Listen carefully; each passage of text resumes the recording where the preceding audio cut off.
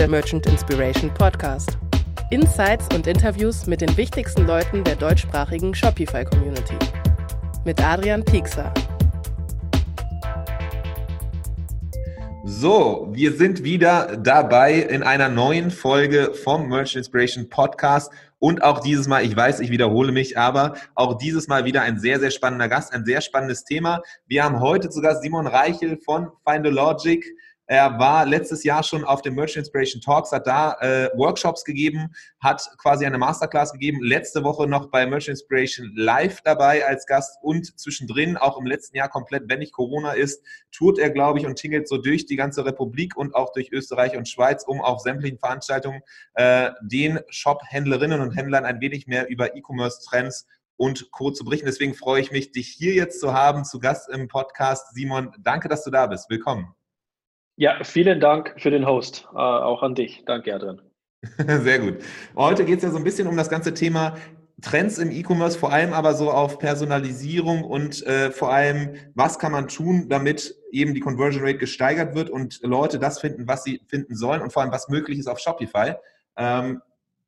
Bevor wir da reingehen in das Thema, würde ich ganz gerne mal nochmal dir die Möglichkeit geben, eine kurze Intro zu machen, falls es wirklich noch Leute geben sollte, die dich nicht kennen sollten. Man mag es kaum glauben, aber falls es solche Leute noch gibt, dass du kurz mal eine Intro zu dir machst und dich vorstellst, Simon. Das wäre top. Ja, selbstverständlich.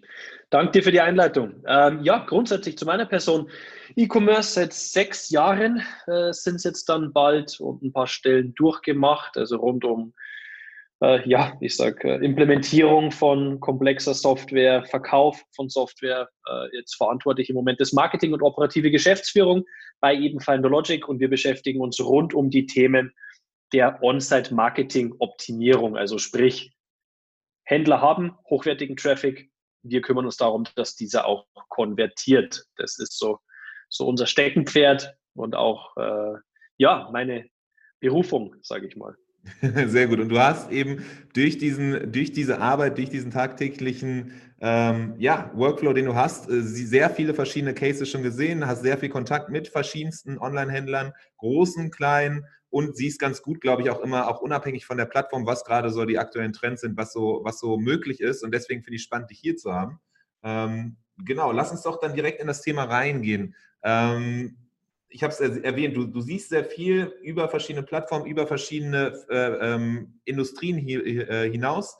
Was sind so aktuelle Trends, die du siehst und vor allem in Bezug auf eben das, was du eben gesagt hast, das, was ihr macht, die dafür sorgen, dass hochwertiger Traffic auch eben konvertiert. Was sind so da die aktuellen Trends, die du siehst im Markt?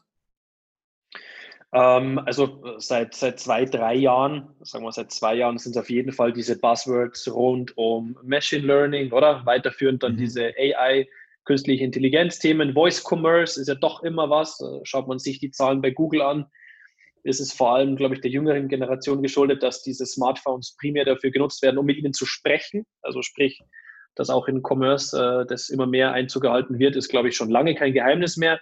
Ansonsten vor allem jetzt auch auf Shopify Plus oder eine Commerce-Tool, Spryker, wie sie alle heißen, sind diese Headlets, also diese RP-First-Ansätze, glaube ich, nicht nur Buzzwords, sondern auch ein Megatrend, der absolut Sinn macht. So Connected Commerce über viele Bereiche hinweg.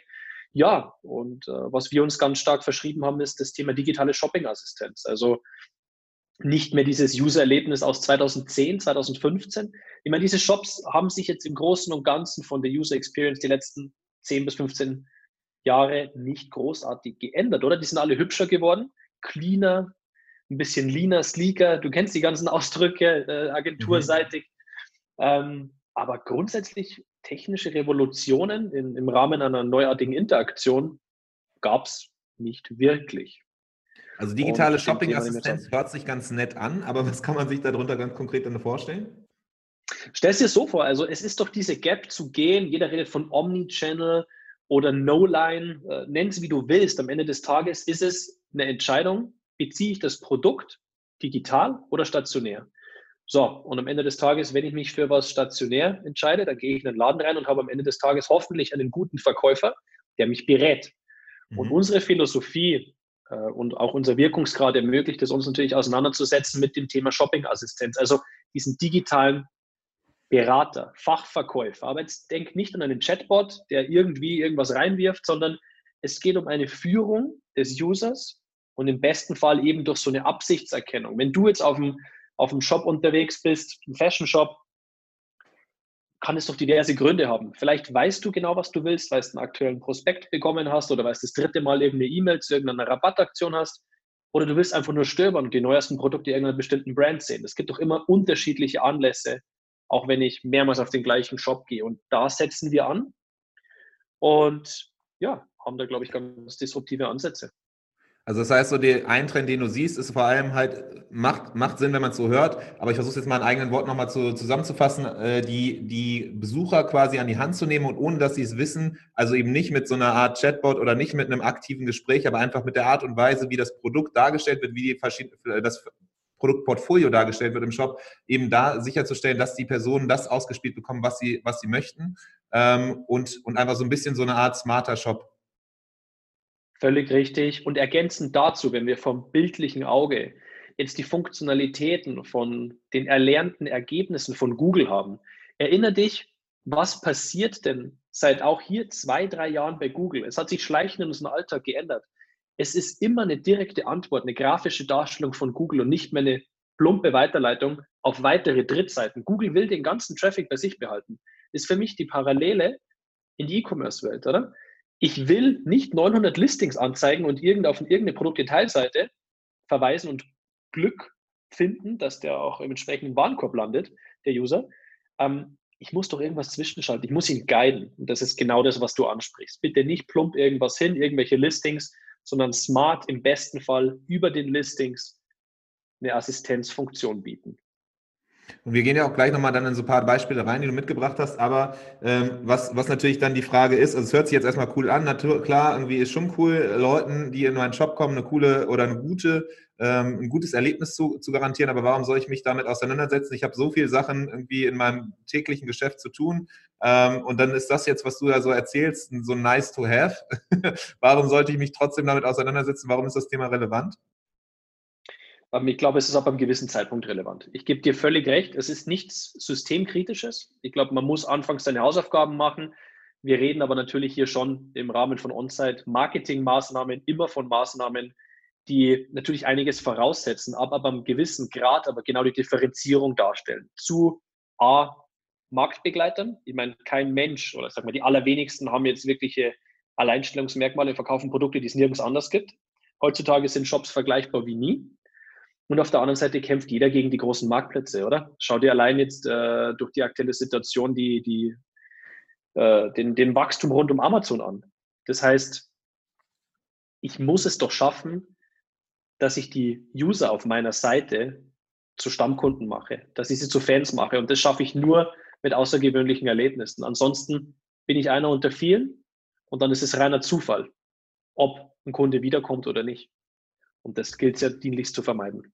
Okay, also es ist eine Möglichkeit, einen Wettbewerbsvorteil zu schaffen, den Kunden erstmal überhaupt zu einem Kauf oder den Besucher zu einem Kauf zu motivieren und zu konvertieren. Also Conversion Rate, Optimierung ist ein Stichwort, aber dann halt vor allem auch, was du gesagt hast, so diese Kundenbindung, einfach dadurch, dass du halt eben diese Meile mehr gehst, diesen Schritt mehr gehst als Händler und das Besuchserlebnis oder das Erlebnis im Shop verbesserst, dass man dann dadurch halt irgendwie langfristig einfach einen Wettbewerbsvorteil hat und Leute sich daran erinnern und entsprechend gerne wiederkommen und man so dann entsprechend einfach so diese Kundenbindung steigert. Absolut. Der Merchant Inspiration Podcast. Jede Woche eine neue Folge. Abonnier ihn und verpass keine Folge. Okay.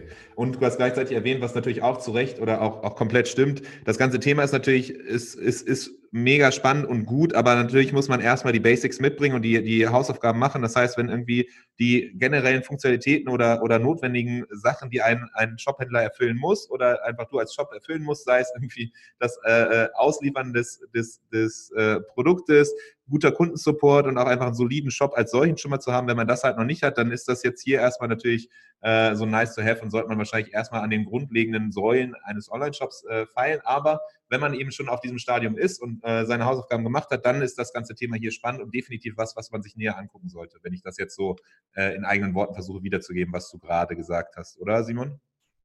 Absolut. Ich würde sogar schärfen, weil es nicht nur anschauen sollte, sondern muss. Also wie gesagt, am Ende des Tages ansonsten immer ein Spiel auf Zeit.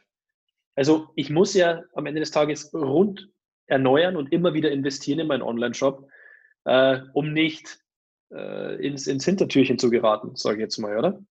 Also sprich, am Ende des Tages muss ich immer schauen, in was investiere ich, um heute nicht Stillstand zu haben, der mich morgen einholt, damit ich schon wieder veraltet bin. Und das ist dieses dauerhafte Spiel, das man ja monatlich, halbjährlich immer konfrontiert wird. Und kontinuierlich sich verbessern sollte. Ja, cool. Also das heißt, du hast mich überzeugt, Simon. Wenn ich jetzt ein Händler bin, dann sage ich, okay, cool, das finde ich gut. Ich hab einen soliden Shop. Ich bin jetzt dabei, irgendwie zu gucken, was sind jetzt so meine Wettbewerbsvorteile. Ich möchte das gerne machen. Ich würde gerne meinen Besuchern im Shop einfach ein noch besseres Shopping-Erlebnis bieten. Aber was konkret kann ich denn machen oder ist sowas auch möglich auf Shopify? Und ich erinnere mich so ein bisschen, also ich weiß jetzt so ein bisschen die Antwort, sonst würden wir hier auch nicht sitzen. Aber genau, ich erinnere mich noch an das erste Mal, als wir zusammen gesprochen haben und du mir so ein bisschen darüber erzählt hast, was eigentlich alles möglich ist auf Shopify. In einem Baukastensystem, das an sich ja erstmal so sehr starr wirkt, weil es eben ein Baukastensystem ist. Aber es ist doch sehr, sehr viel möglich, oder nicht? Absolut. Shopify per se als SaaS-Lösung, natürlich ohne Versionierungen, erstmal sehr, sehr attraktiv, vor allem für Tech-Companies wie uns. Ansonsten immer dieses Katz-und-Maus-Spiel, wenn du dich entscheidest, schreibst du Plugin, schreibst du keines, ist eine native API, die du zur Verfügung stellst, etc. Aber ja, um deine Frage zu beantworten, Shopify, vor allem Shopify Plus natürlich, wo man hier entsprechende Modularität nutzen kann und sollte, ja. Okay, und dann lass uns doch mal da reingehen, eben dann in so Beispiele, was eigentlich alles möglich ist, eben auf Shopify bzw. Shopify Plus, um genau dieses personalisierte Ausspielen oder personalisierte Shopping-Assistenz zu machen. Ich habe mir jetzt mal hier so drei Bereiche rausgesucht. Suche, Filter und irgendwie die Darstellung von Produkten auf Kategorieseiten. Lass uns da doch mal Stück für Stück einmal durchgehen. Konkret in der Suche, was kann man da machen, damit man eben entsprechend, damit der Besucher mehr an die Hand genommen wird und eben da dann vielleicht man selber als Händler eine bessere Shopping-Erlebnis garantieren kann, als es vielleicht andere Shops machen. Genau, super, gerne. Glaube ich grundsätzlich, um mal ein bisschen breiteren Bogen zu spannen, ich habe immer zwei Möglichkeiten. Wenn ich jetzt auf so einem Shop unterwegs bin, oder, kann ich entweder mit der Suche interagieren, über alle Branchen hinweg sind es im Schnitt 30%, die direkt mit der Suche interagieren, auch sogar, wenn sie nicht wissen, was sie wollen. Echt 30% sind es? Das wirkt relativ viel. Das wirkt auch sehr viel. Lässt sich am einfachsten so erklären, also es ist über alle Branchen hinweg. Ja. Ich gebe dir zwei krasse Beispiele. Bei einer bekannten Online-Apotheke, die wir betreuen können, reden wir von 90% aller User, die die Suche ansteuern. Ist ja klar, oder? Wenn du bei einer Online-Apotheke bist, dann suchst du nach Aspirin oder nach deiner Dolorobendan oder Hustenbonbons. Auf jeden Fall, du suchst, weil du relativ genau weißt, was du willst. Und wenn du in einem Fashion-Shop bist, ist es genau andersrum. Da sind wir meistens bei den 10% der Usern, die suchen, weil sie sich inspirieren lassen wollen, weil sie stöbern, browsen, oder? Was gibt's Neues? Ist ein Sale-Artikel verfügbar für mich von einer bestimmten Brand?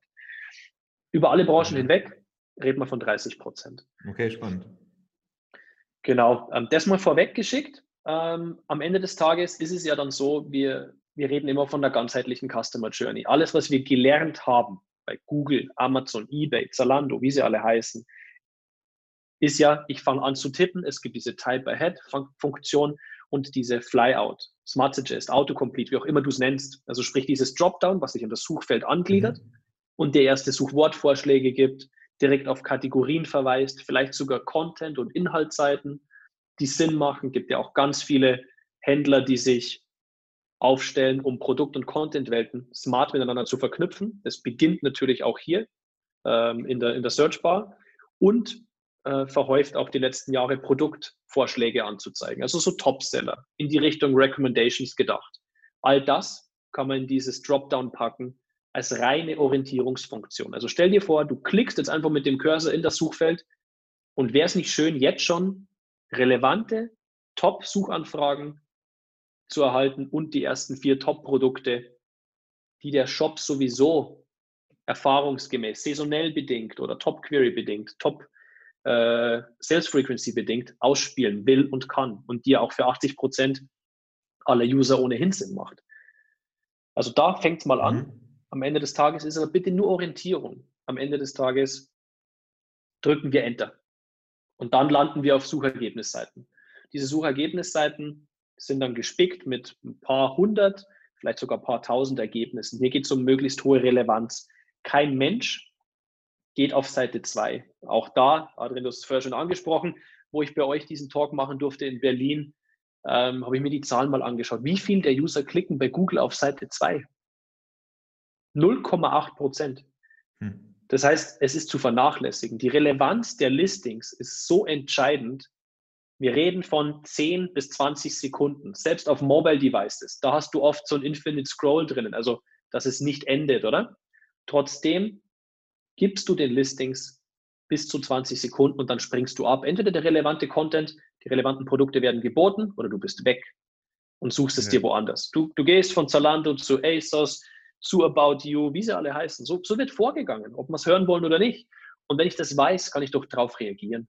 Und das Gleiche ist mit den Filtern. Entweder ich binde die smart ein, die sind dynamisch und bieten auch außerhalb des Standards, wenn ich mich jetzt auf Shopify beziehen darf, wirklich wichtige Möglichkeiten. Einer meiner Lieblings-Fashion-Stores bietet mir eine super Filtermöglichkeit, indem ich zum Beispiel einen Multiselect anwenden kann und gleichzeitig aber die Ergebnisanzahl sehe.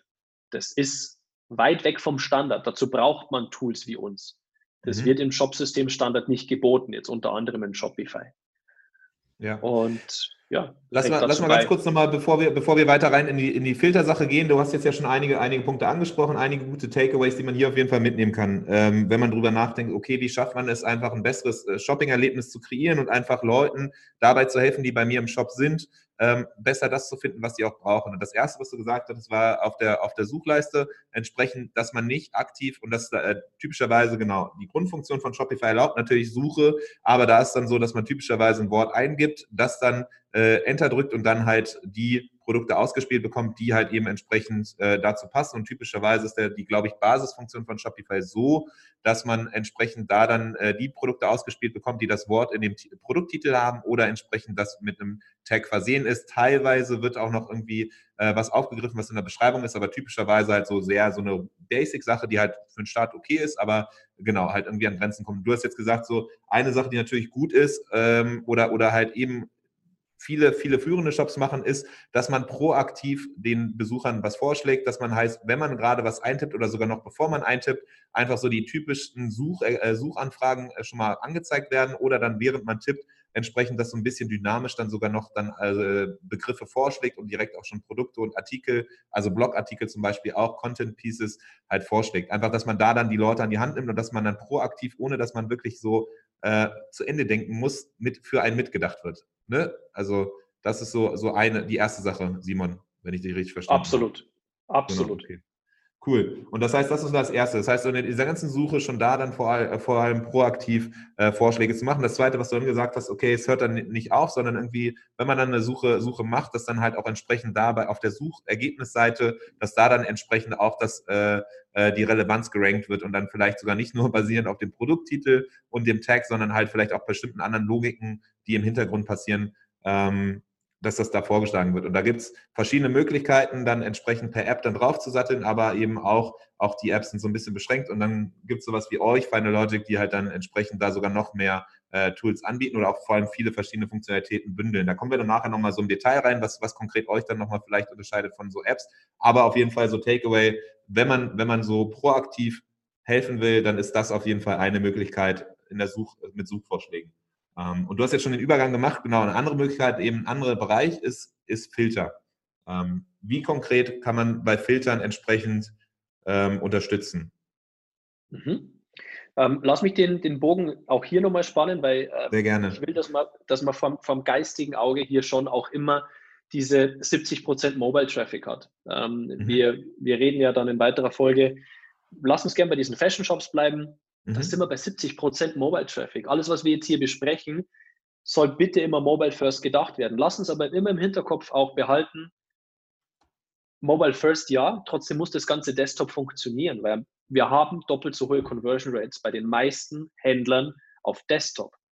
Also sprich, Informationsgehalt wird mobil konsumiert, aber gekauft und die Conversion Rate entsprechend um Vielfaches höher auf Desktop. Trotzdem, es fängt ja bei der Funktionalität an, oder? Ansonsten kommen sie nie zum Kauf. Filter, wenn wir bei diesem Thema bleiben, sollten unserer Erfahrung nach, wir haben da ein paar AB-Tests gefahren mit größeren Kunden, auch hier einer Prämisse immer dienen, und zwar diesen kleinen und eingeschränkten Platz auf diesen Mobile Devices immer maximal zu nutzen.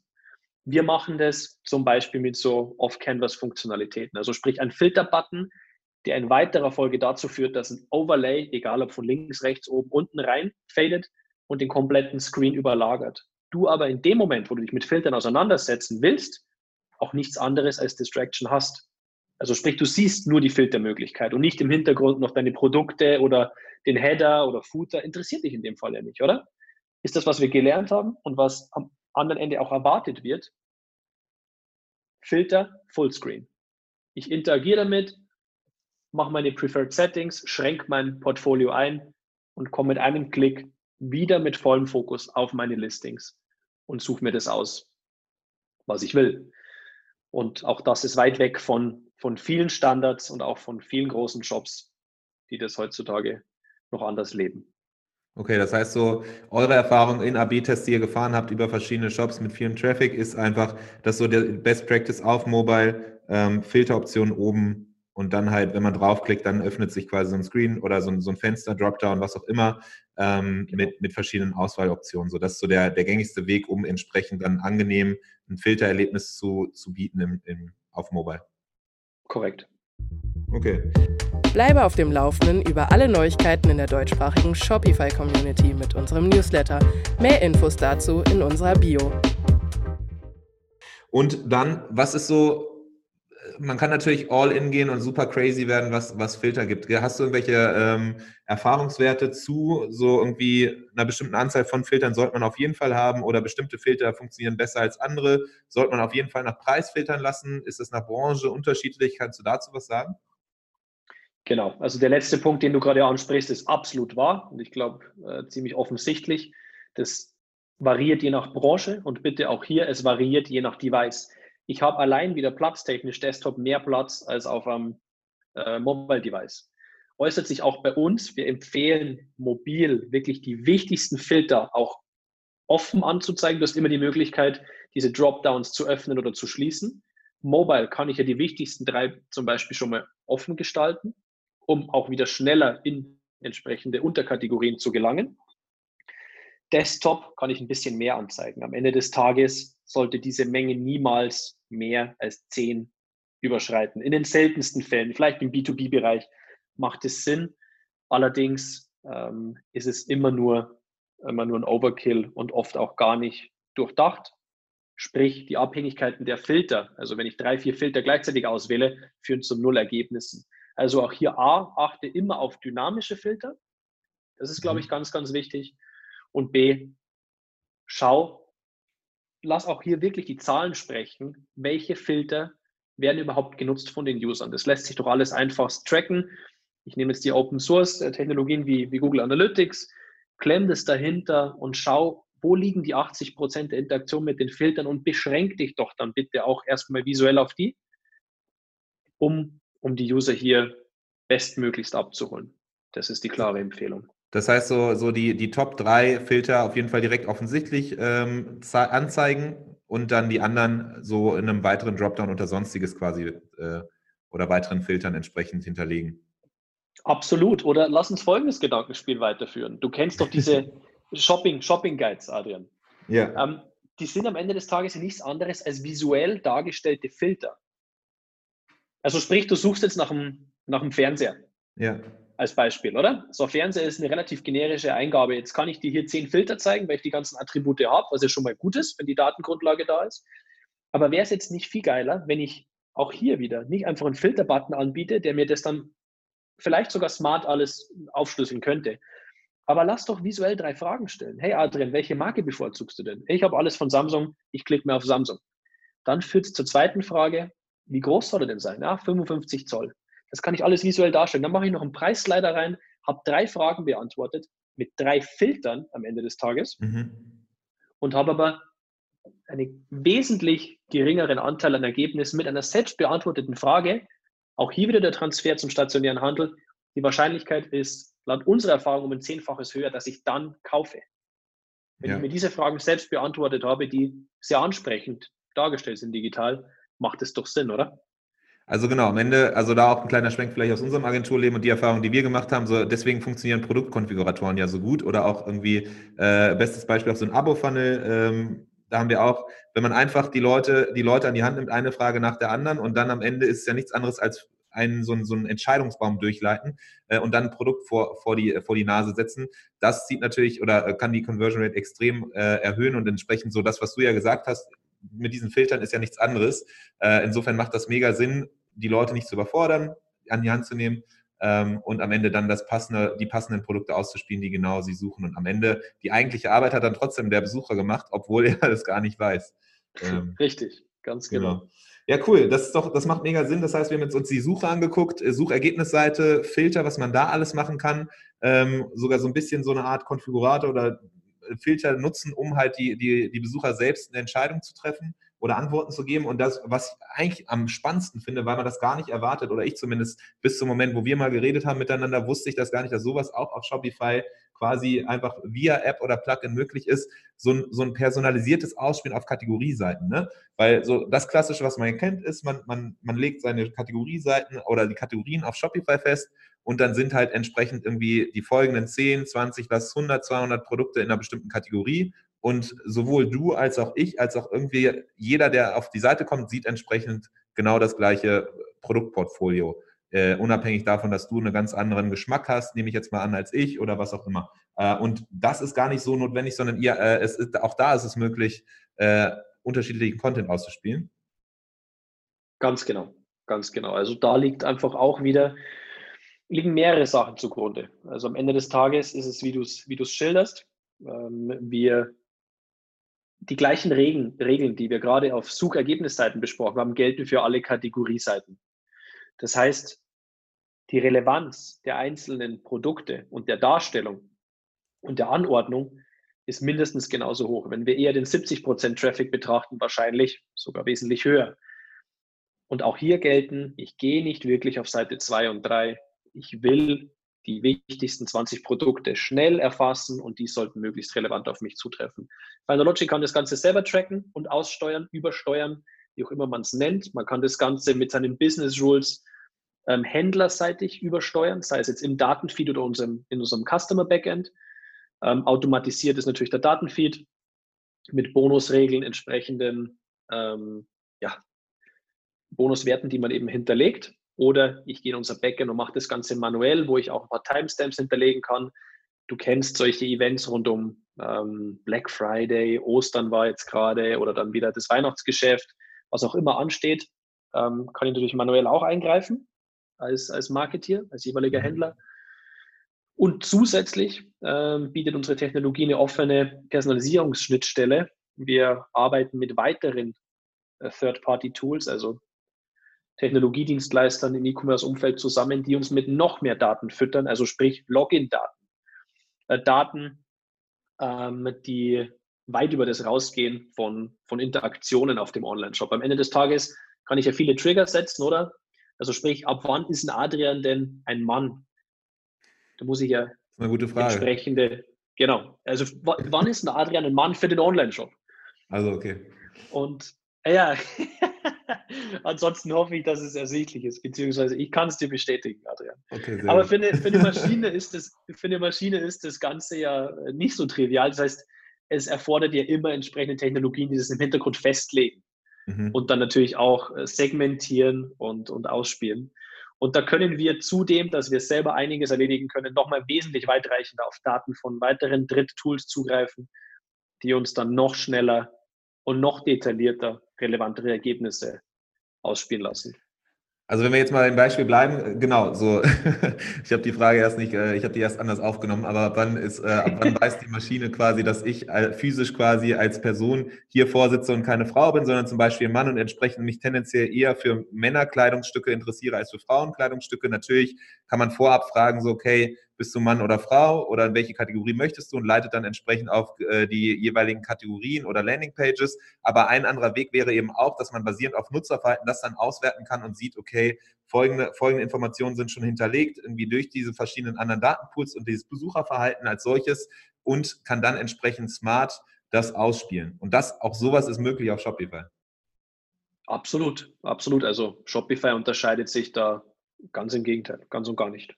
Ja, und das finde ich halt mega spannend. Und dann hast du auch noch dazu gesagt, um so ein bisschen nochmal das aufzubröseln, was du eben gerade alles an die Fülle an Informationen, die da drin waren, in dem, was du eben erzählt hast. Es ist halt einerseits möglich durch, ich hasse dieses Wort, weil einfach jeder inflationär es gebraucht, aber so eine Art Algorithmus, also einfach eine lernende Logik, die herausfindet, basierend auf bestimmten Sachen, kann man halt vorhersagen, dass irgendwie folgende Produkte für dich jetzt basiert auf deinem Verhalten relevant sind. Und entsprechend spielt man diese aus. Da habt ihr irgendwie bei euch im Tool zum Beispiel, jetzt wenn man mal das für euer Tool nimmt, habt ihr eine bestimmte Logik einfach, einen bestimmten Algorithmus, der dann da das so bestimmen kann.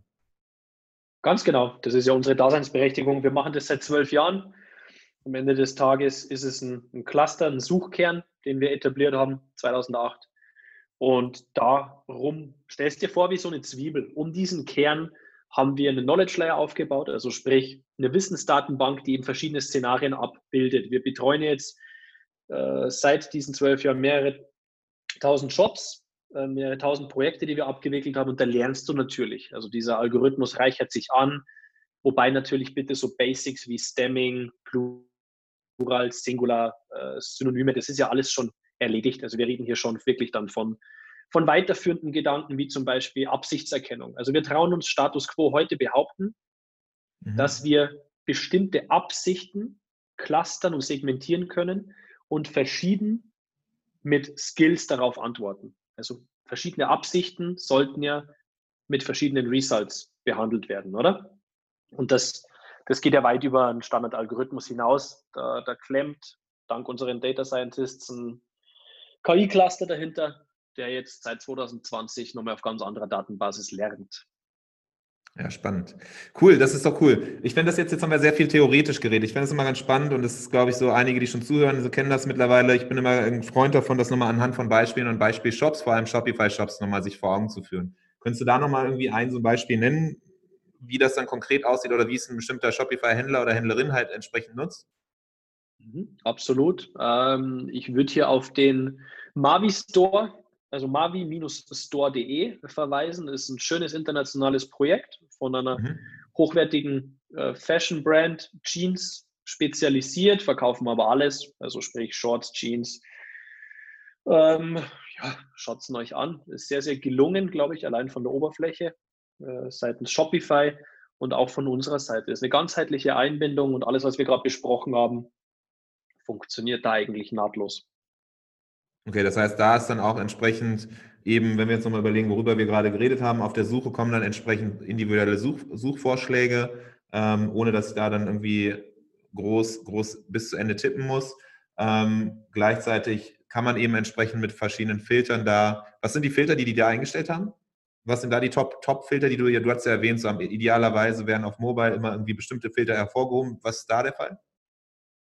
Genau, also Desktop ist es auf jeden Fall so, dass sich dieser Shop primär natürlich, also Topseller sind Jeans. Also Mavi Jeans ist, glaube ich, vielen ein Begriff. Die sind jetzt auch nicht in diesem Monobrand Store only verfügbar, sondern in großen Kaufhäusern. Das heißt, das meiste ist Richtung Passform, Länge, Weite, Größe. Natürlich gibt es sowas wie Preis und Farbe. Lass mich das Ganze mal ganz kurz mobile noch öffnen. Ich nehme an, das ist aber ähnlich. Okay, ja, aber macht Sinn auf jeden Fall, dass entsprechend natürlich bei Jeans dann alles, was rund um Passform und irgendwie sitzt es mir oder nicht, ist es bequem, dass das natürlich dann Sachen sind, die man einstellen möchte oder entsprechend, wenn man online shoppt, gerne beantwortet haben möchte. Weil es macht natürlich keinen Sinn, dann irgendwie, bestes Beispiel wahrscheinlich so, sich gute Jeans anzugucken, aber dann am Ende merkt man, dass halt in den Größen, die ich möchte, das gar nicht mehr erhältlich ist. Ich kenne das halt selber aus einem stationären Laden, wenn man da dann immer die ganze Zeit immer sich durch die ganzen Stapel wühlt und hofft, dass seine Maße dabei sind. Und das kann man dann entsprechend dadurch die Filter dann vermeiden, sondern ganz konkret sehen, okay, was ist eigentlich jetzt da für mich? Absolut, genau. Dir gefällt der Podcast? Dann abonniere uns. Ja, cool. Also das heißt, mavi-store.de ist der Shop, wo man auf jeden Fall dann mal irgendwie gucken kann, Shopify-Händler, auch hier im deutschsprachigen Raum aktiv und hat genau solche Sachen, über die wir gerade oder über die du uns vorgestellt hast, haben die entsprechend drin. Du hast eben Genau. schon ein bisschen so zwischendurch angefangen, drüber zu reden, um jetzt mit Blick auf die Zeit so dem Ende entgegenzukommen. Du hast jetzt schon erwähnt, ihr bei Final Logic könnt das entsprechend alles bündeln. Einzelne verschiedene Abschnitte können auch schon von verschiedenen anderen Apps natürlich auch abgedeckt werden. Für wen macht euer Tool besonders Sinn und für wen eventuell nicht? Wie wir anfangs schon mal besprochen haben, macht natürlich so On-Site-Marketing-Optimierung erst ab einem gewissen Traffic Sinn. Wir verweisen da auf mindestens 50.000 Besucher im Monat, um auch wirklich sich mit dem Thema zu beschäftigen, aus Besuchern zahlende Kunden zu machen. Ansonsten ist der Wirkungsgrad von solchen Tools wie uns einfach zu gering, soll ja auch immer in Relation stehen, Preis-Leistung, oder? Damit man einen Mhm. Hebel hat. Auf der anderen Seite ist neben dem Indikator Traffic auch die Anzahl der Produkte entscheidend. Also eine intelligente Suche brauche ich nicht, wenn ich 5 Produkte verkaufe, sondern ab 500 ist immer unsere Empfehlung, sodass wirklich auch ja, die Hilfestellung gegeben ist und so ein Tool Sinn macht. Okay, das heißt so 500 Produkte inklusive Produktvarianten oder on top noch? Grundsätzlich inklusive, allerdings auch hier, also lass mich es gerne relativieren, die Ausnahme bestätigt wie immer die Regel. Wir haben ganz viele Kunden mittlerweile auch, du erinnerst dich, was wir auch schon vorher besprochen haben, Content- und Ja. Product-Welten. Man kann sich auch als CMS Finder Logic aus Imagegründen natürlich gönnen und ja, dagegen spricht nichts. Also ich glaube, man sollte sich immer in dem Einzelfall anschauen. Allerdings für 90% gilt die Regel, wie du sagst. Alles klar, ja klar. Also es sind immer SKUs, Faustregeln. Okay, SKUs 500. Und ab wann ist Traffic viel für euch oder wenig? wie gesagt, also wenig ist alles unter 50.000 Mhm. und auch hier bitte, B2B ist separat zu betrachten. Ein B2B-Händler hat keine 50.000 Besucher im Monat. Das heißt, man muss B2B und B2C wieder separat betrachten. Aber unter 50.000 im B2C irrelevant. Und ein B2B-Händler ist sogar ab 500 Besuchern im Monat natürlich relevant, weil diese Okay. 500 kann ich auch auf ganz andere Art und Weise abholen. Genau, der Warenkorb ist natürlich auch größer und ähnliches. Aber das ist doch cool. Dann weiß man so grob, so ab 500 Produkten beziehungsweise SKUs aufwärts, so Faustregel, plus dann irgendwie so 50.000 Besucher aufwärts, macht das Ganze Sinn. Ansonsten sollte man sich wahrscheinlich mal irgendwie angucken, was es noch andere Shopify-Apps dann im App Store gibt. Da gibt es natürlich bei Filtern und ähnliches bestimmte Sachen. Aber so ein Rundum-Ding eben entsprechend bei euch ist sehr, sehr nice und vor allem halt auch da die ganze KI, die dahinter ist und das personalisierte Ausspielen. Dann die nächste Frage ist immer so ein bisschen klassischerweise, okay, wie schwierig ist es, das Ganze zu implementieren? Wie lange dauert überhaupt sowas? Brauche ich da irgendwie dann auch eine Agentur, die das extra macht oder wie handhabt ihr das typischerweise? Wie sieht das bei euch aus? Grundsätzlich bitte einfach, also wir haben eine fix und fertige Private App zu Shopify und Shopify Plus. Also sprich einfach Kontakt aufnehmen über unsere Homepage. Da gibt es ja diverse Kontaktformulare. Im Nachgang würden wir dieses Plugin zuschieben. Das wird einfach im Backend installiert Mhm. vom jeweiligen Händler, generiert dann einen Datenexport und platziert das Finder Logic Snippet. Also sprich, wir werden ja getriggert durch so eine JavaScript-Injection, die im Seitenquelltext dann oben eingebunden wird. Ja, und danach gib uns bitte 4 Wochen und Mhm. wir binden ein. Also sprich, es sind keine externen Ressourcen oder internen Ressourcen für eine Implementierung notwendig. Alles, was man bei dem Mavi Store zum Beispiel betrachten kann, haben wir innerhalb von 4 Wochen implementiert. Okay, alles klar. Das heißt so, da unterscheidet ihr euch erstmal mit dem ersten Schritt. Man kontaktiert euch, dann kommt eine private App, die existiert, entsprechend angedockt wird. Da unterscheidet es sich jetzt nicht groß von anderen Sachen. Und dann gibt's halt diese 4 Wochen, wo einfach nochmal, weil eben diese ganze technische Komponente da noch connected werden muss und die intelligente Sachen und ähnliches, da so typischerweise 4 Wochen, bis man dann live gehen kann. Genau. Okay. Und dann natürlich das, was am spannendsten ist. Ich weiß nicht, wie spannend diese Frage für dich ist, aber so als Händler ist natürlich dann immer so die Frage, okay, wie teuer ist sowas eigentlich? In welchem Kostenrahmen bewegt man Mhm. sich? Kannst du da irgendwas zu sagen oder ist es irgendwie fallabhängig auch eben von Produkten, Besuchern, Status und so weiter? Nee, die Frage finde ich absolut berechtigt. Auch da unterscheiden wir uns von vielen Tools.